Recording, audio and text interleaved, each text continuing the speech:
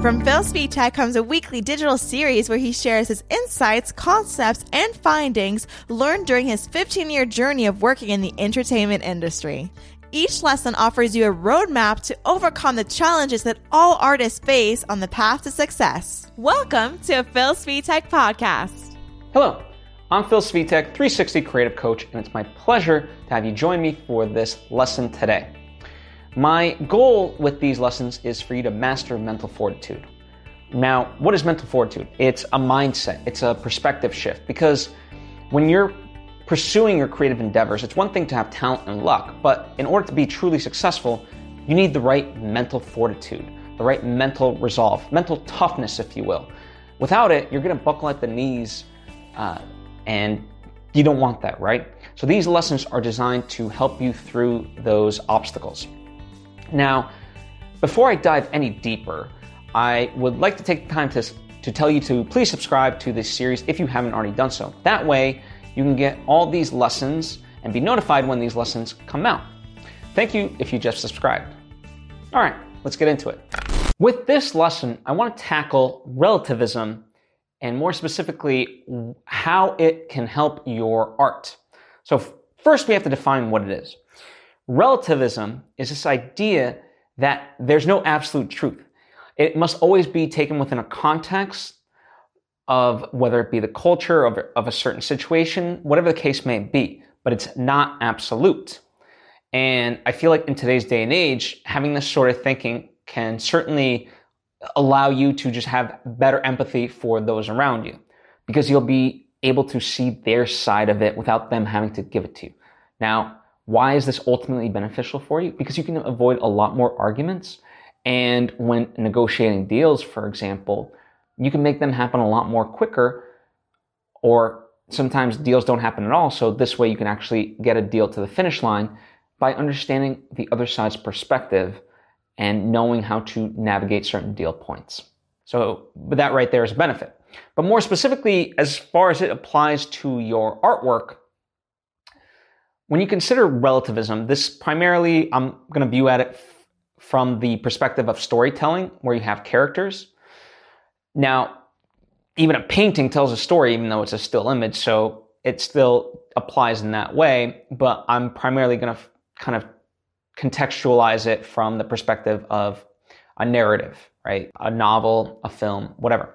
Whenever we talk about works of art that we truly gravitate towards, it's because there's a strong protagonist, but there's an antagonist. Now, the forces of antagonism doesn't have to be an individual person or a group of people. It can be the world. It could be something else, right? It could, the weather is a form of antagonism in the right context. But when you consider relativism and applying it to your artwork, it's about putting yourself in the shoes of that other thing. It's when you can challenge your protagonist more and more, it not only makes him seem like a far stronger character, but ultimately it's going to be a far more enriching story. So when you look at, I have always loved On the Waterfront, which stars Marlon Brando, and he plays a character named Terry Malloy. Now, he's someone that believes in loyalty and so forth. This is given to him because he works essentially for the mob, right? This is the New York docks. While there's many things going on that are wrong, the good value that he sees, I got to be loyal, and if I'm loyal to them, they'll take care of me type of deal. And that notion of loyalty versus loyalty to oneself really gets tested throughout the movie, because there's equal strengths of opposition against Terry. It drives him to no character wants to exert themselves more than they think necessary in order to achieve a desirable outcome. But when that outcome doesn't come, then they have to take the next step that's a little bit greater from their perspective. And again, applying relativism, for someone like Rambo, the first step might be to knock down the entire house to be able to talk to a person.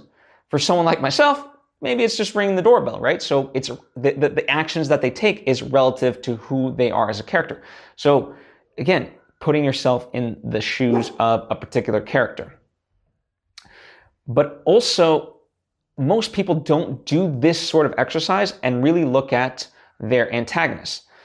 You really have to love all of your characters equally, even the antagonist. That was a big problem for me initially when I was writing my novel, is I wanted to make the bad guy just the bad guy, because I was sort of writing it from a personal place. And so, I almost wanted kind of my revenge through my own writing, but it was a very weak story until I got into the headspace of that character and saw why he did those certain actions. And while there might have been angst against me in real life, and there might have been angst in the novel, you kind of see the ultimate place why it's coming from, because maybe he got wronged by the protagonist and so forth. So that's what makes true stories that much deeper, is when you can really empathize with them and get in their headspace. And the only way to do that is through the practice of relativism, where you really start to contextualize from their objective viewpoint, or subjective viewpoint more specifically, what's truly going on? Why do they think the way that they think? Why do they have the worldview that they have? Because when you bring out those aspects of it, for better or worse, even the audience, like, ever have a reaction where you're like, ooh, crap, I know that's the bad guy in this movie, but I'm kind of torn, like, I can see his perspective. That's what, to me, makes an amazing story, is when you can show those lines of gray and really teeter that line. So that's just a simple way of applying relativism to your work. If you have any questions on it, please comment down below, or perhaps you have examples of applying this technique within your own work. I'd be happy to hear it. And with that ends today's lesson. If you like what you're hearing, then by all means check out my website, philsvitek.com, for other such free resources. I have so many lessons you can check out. I point you to other free resources that you can also dive deep on. If you would like to support this series, you can do so by going over to my Patreon page or sporting some of my merch at my merch store. The links for both are down below. Or if you don't want to spend money, which I completely understand, well, a free way to support this series is to write a review on whatever sort of podcast platform, or if you're on the video side, write a review. That way people can find these lessons and we can build a community of like-minded people. Anyway, thank you for taking the time to tune in. I know your time is very precious to you, so I truly, truly appreciate it and value that. I'm at Phil Svitek on social media, and I'll see you next time.